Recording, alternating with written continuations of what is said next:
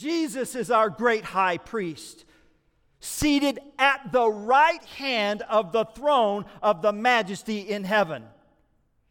Now, that doesn't mean there's two thrones.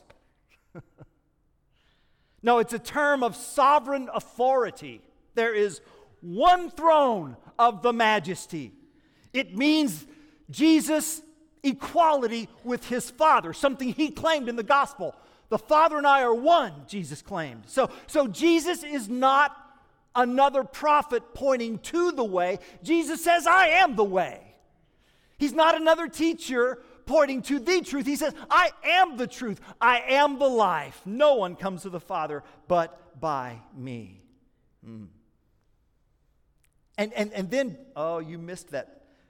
You missed that in verse 2, didn't you? Because we were reading it too quickly here. A minister in the holy places, the true tent. Wow. Sit in that.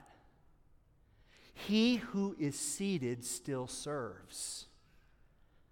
Jesus now represents us in the heavenly realm, ruling, serving, ministering in the true holy place.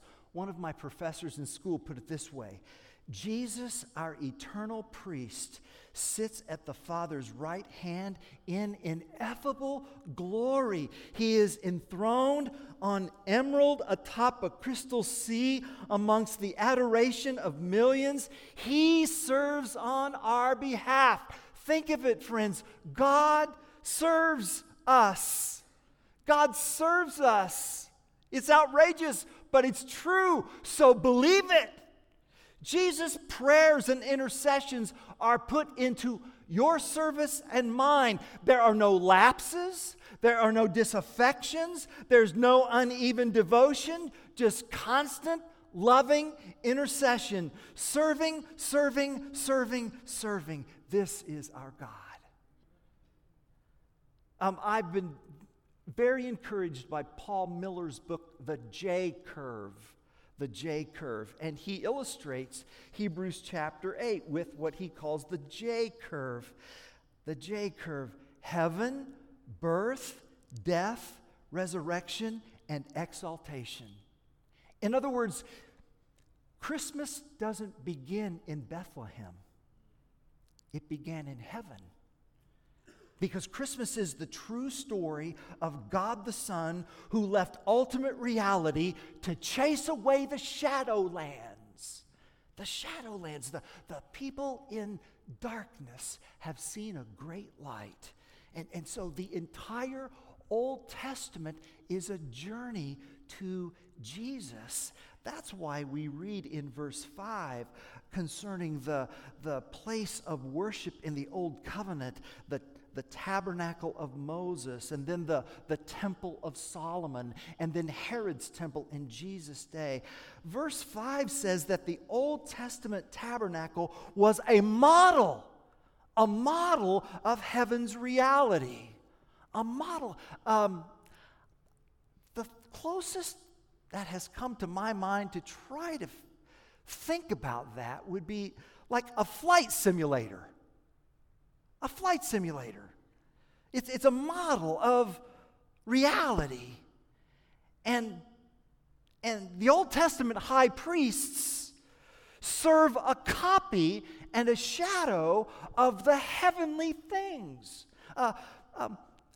The Hebrews preacher quotes Exodus 25, verse 40, when he talks about the tabernacle being a shadowy pattern of the reality, the substance, the tabernacle of Moses, the temple of Solomon, the Herod's temple. These were copies, these were shadows of heavenly realities. But heaven is the true tabernacle, and Christ is the true high priest.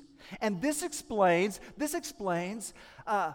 why there's no record in the Gospels of Jesus ever attempting to enter the Holy of Holies in Jerusalem in order to be in the presence of God. Had you ever thought about that? I mean, why didn't just Jesus go ahead and just march right into the Holy of Holies? It's because what was there in his day was just a model. And his priestly ministry was not for a simulator of the Holy of Holies. It was for the reality, the real Holy of Holies. And that's why his sacrifice had to be different from those of Old Testament priests who offered the blood of bulls and goats, which in themselves were just shadows of the reality. Jesus offered what no other priest could ever offer. He offered himself. And so this is why Christianity is not the sacrifice we make. Christianity is the sacrifice we trust. Shadows have been replaced by the reality. I like how John Piper illustrated it. He wrote, remember when you were a kid and your mom got separated in the grocery store and you started to panic? And you didn't know which way to go, and you ran to the end of an aisle, and just before you started to cry, you saw a shadow on the floor at the end of the aisle that looked just like Mom. The shadow gave you relief. The shadow made you happy. Because of the shadow, you felt hope. But which is better? Which is better? The happiness of seeing the shadow, or having Mom step around the corner and it's really her? See? That's the way it is when Jesus comes to be our high priest. Because that's what Christmas is. Christmas is the replacement of shadows with reality. The invasion of divine reality, man. But there's something for us in that gift, you see. And that's where we get to Hebrews 7 through 13. So the first half of Hebrews talks about the invasion of divine reality. But in verses 7 through 13, it speaks about the invasion of divine reality for the purpose of divine enablement. In other words, Jesus came to do for us what we could not do otherwise. He came to establish a new covenant. In your Bibles, in Hebrews chapter 8, verses 8 through 12, in Hebrews chapter 8, verses 8 through 12, that's sectioned off in our Bibles because that's a quote from the prophet Jeremiah, Jeremiah 31 to 34. So here the Hebrews preacher is quoting Jeremiah 34. It's, for you trivia folks, it's the longest Old Testament quote in the New Testament. So there. Huh?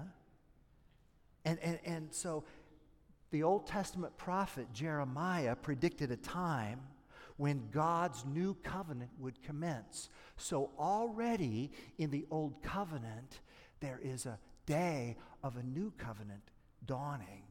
And this new covenant would be a unifying covenant. Look, the Scripture says, this is the covenant that I will make. This is the covenant that I will establish, verse 8, with the house of Israel and with the house of Judah. Why the distinction? Well, don't you remember in the history of the Hebrew people that there was a split between the 10 northern tribes of Israel and the 2 southern tribes, Judah. And in the new covenant, there would be a union. There would be a uniting. God's new covenant would heal the fracture between Israel and Judah. Think about that. Think about that in our day. Who would ever be strong enough to unify partisanship then and now? Who could possibly do that? That's impossible. I could never do that. Who could? These verses say, oh yeah. Who could unify families and marriages and churches and citizens and people groups and ethnicities and governments and nations? Who could do that? God's new covenant.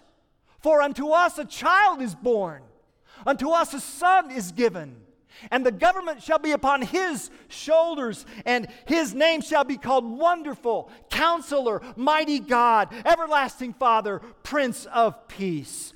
God's new covenant is spelled Jesus.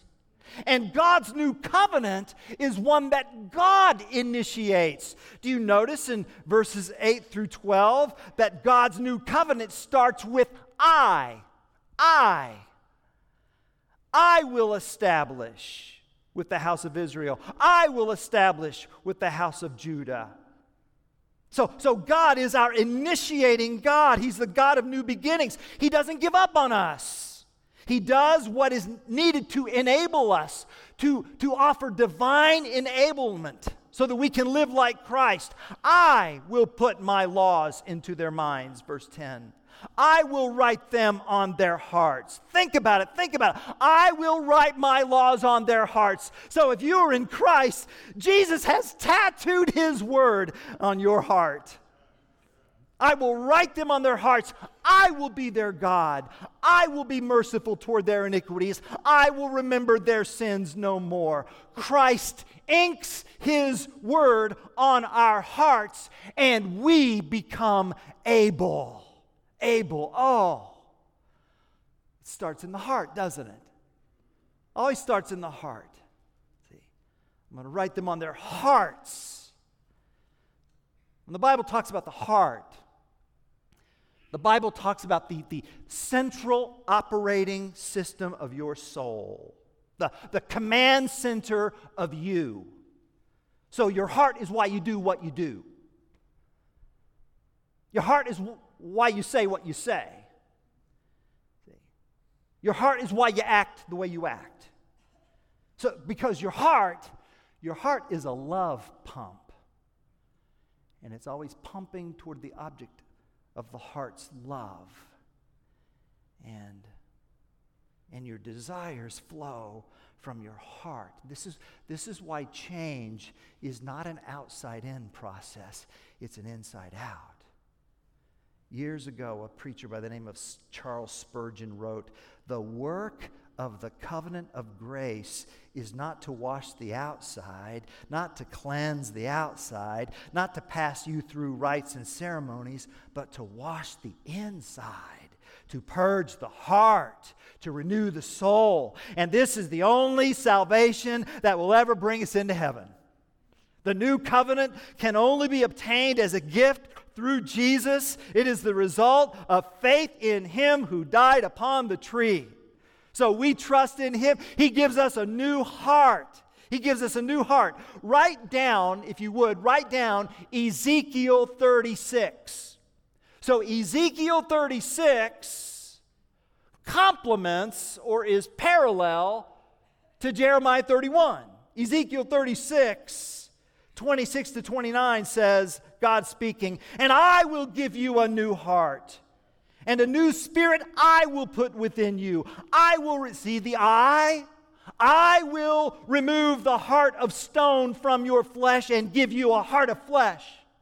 And I'll put my spirit within you and cause you to walk in my statutes and be careful to obey my rules. You shall dwell in the land that I gave your fathers, and you shall be my people, and I will be your God, and I will deliver you from all your uncleanliness." Think about that, man. A world with Scripture inscribed hearts. A world where people together, willingly love and selflessly serve and abundantly share. A world of Spirit-empowered saints who display the Spirit-inspired Word. A world absent sin because we just don't find it that interesting anymore. I'm telling you, the greatest gift of Christmas is the gift of divine enablement. Christ provided, divinely empowered, Spirit-fueled desire. And verse 10, I love verse 10. Oh, take this with you, church. Verse 10 says, "And I will be their God, and they will be my people." Notice the community language there, right? Their God, they will be my people. That's community language. So Hebrews 8 is anti-individualism. God says, this congregation, I am theirs. This congregation, they are mine. Man. So the significance is this. In the new covenant, we don't see God as an unapproachable judge. He's a loving Father. See? That's why we start the Lord's Prayer with our Father who art in heaven, you see. We cry, Abba, Father, dear Father.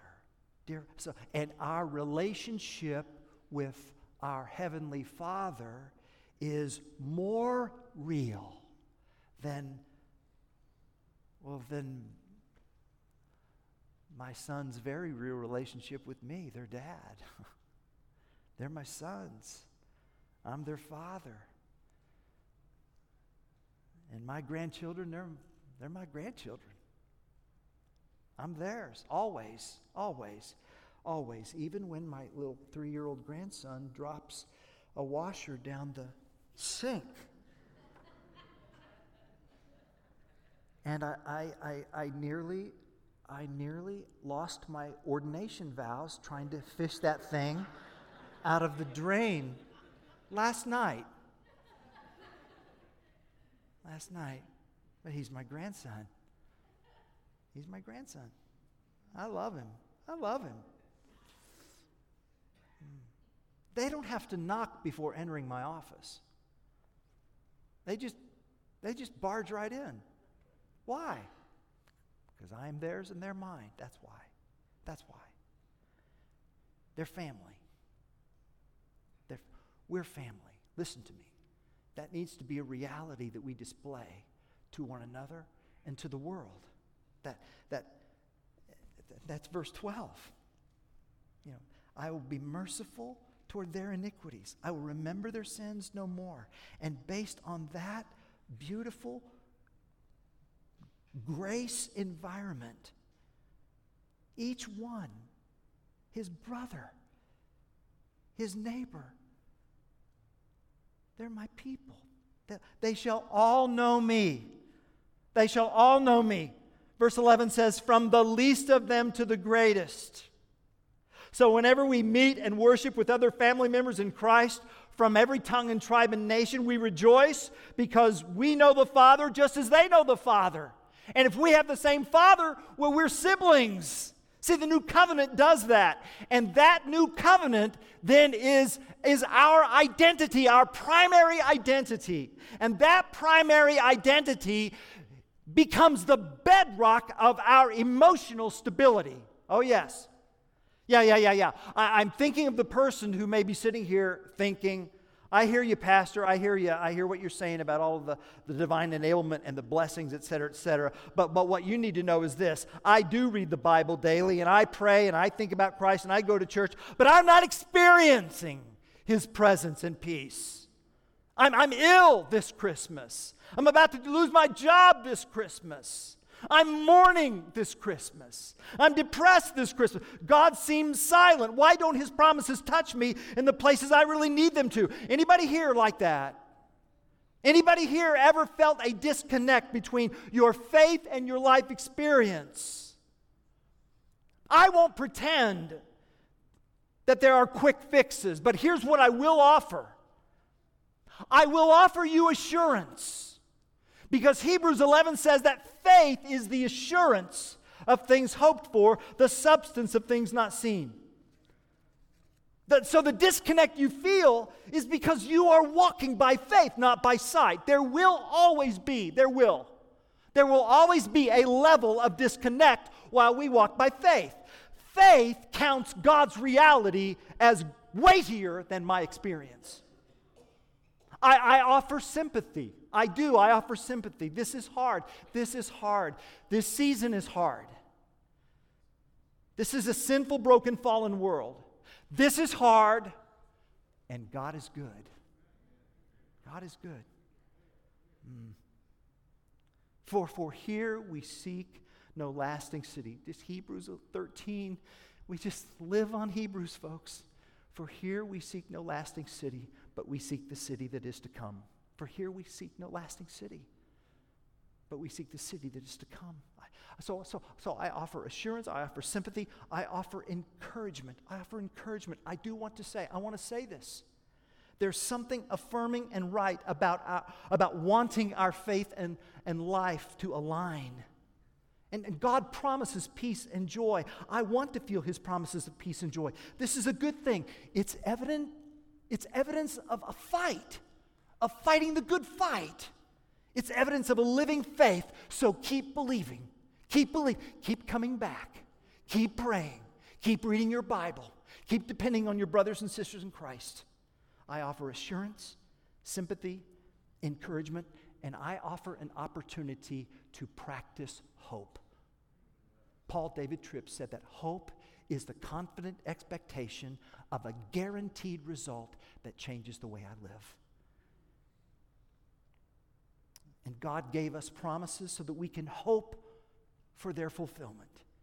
And He has poured His love for us through the Holy Spirit. He's given us a deposit. So we have a deposit of the future fulfillment. And so hope is not a wish list. Hope is an active life of faith grounded on bedrock. The bedrock of God's new covenant. I will be their God and they will be my people. Listen to me. 1 John chapter 3 verse 20 says this. For whenever our heart condemns us, God is greater than our heart and He knows everything. Your heart doesn't know everything. Your heart does not know everything. God knows everything. And God gets to decide how He feels about you, not your heart. Because God is sovereign. And your feelings might not agree, but your feelings don't get the final word. God's word gets the final word. Amen? And one day, we will fully experience the reality. Until then, we learn the skill of waiting. And so Advent lets us practice patience until we see Christ face to face. Well, that's the rest of my life, not just 4 Sundays, Pastor. Well, all of our life is Advent. All of it. So in 1967, Johnny Erickson Tada had a diving accident, left her as a 17-year-old. She was a quadriplegic. She's been a quadriplegic since 1967. And in one of her recent interviews, she was asked what she longs for most in the heavenly realm.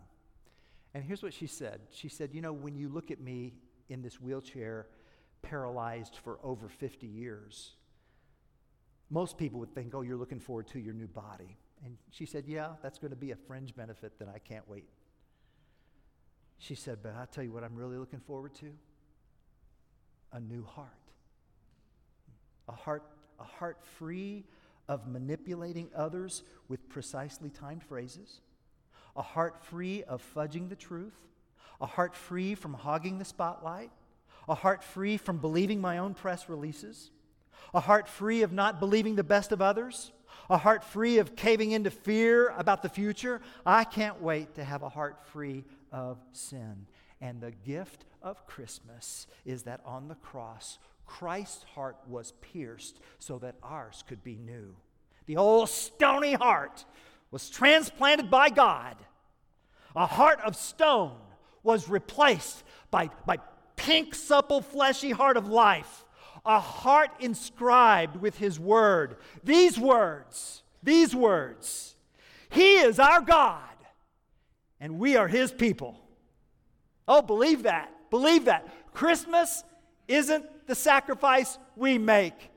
It's the sacrifice we trust. Therefore, if anyone is in Christ, he is a new creation. The old is gone. Behold, all things are new. Amen.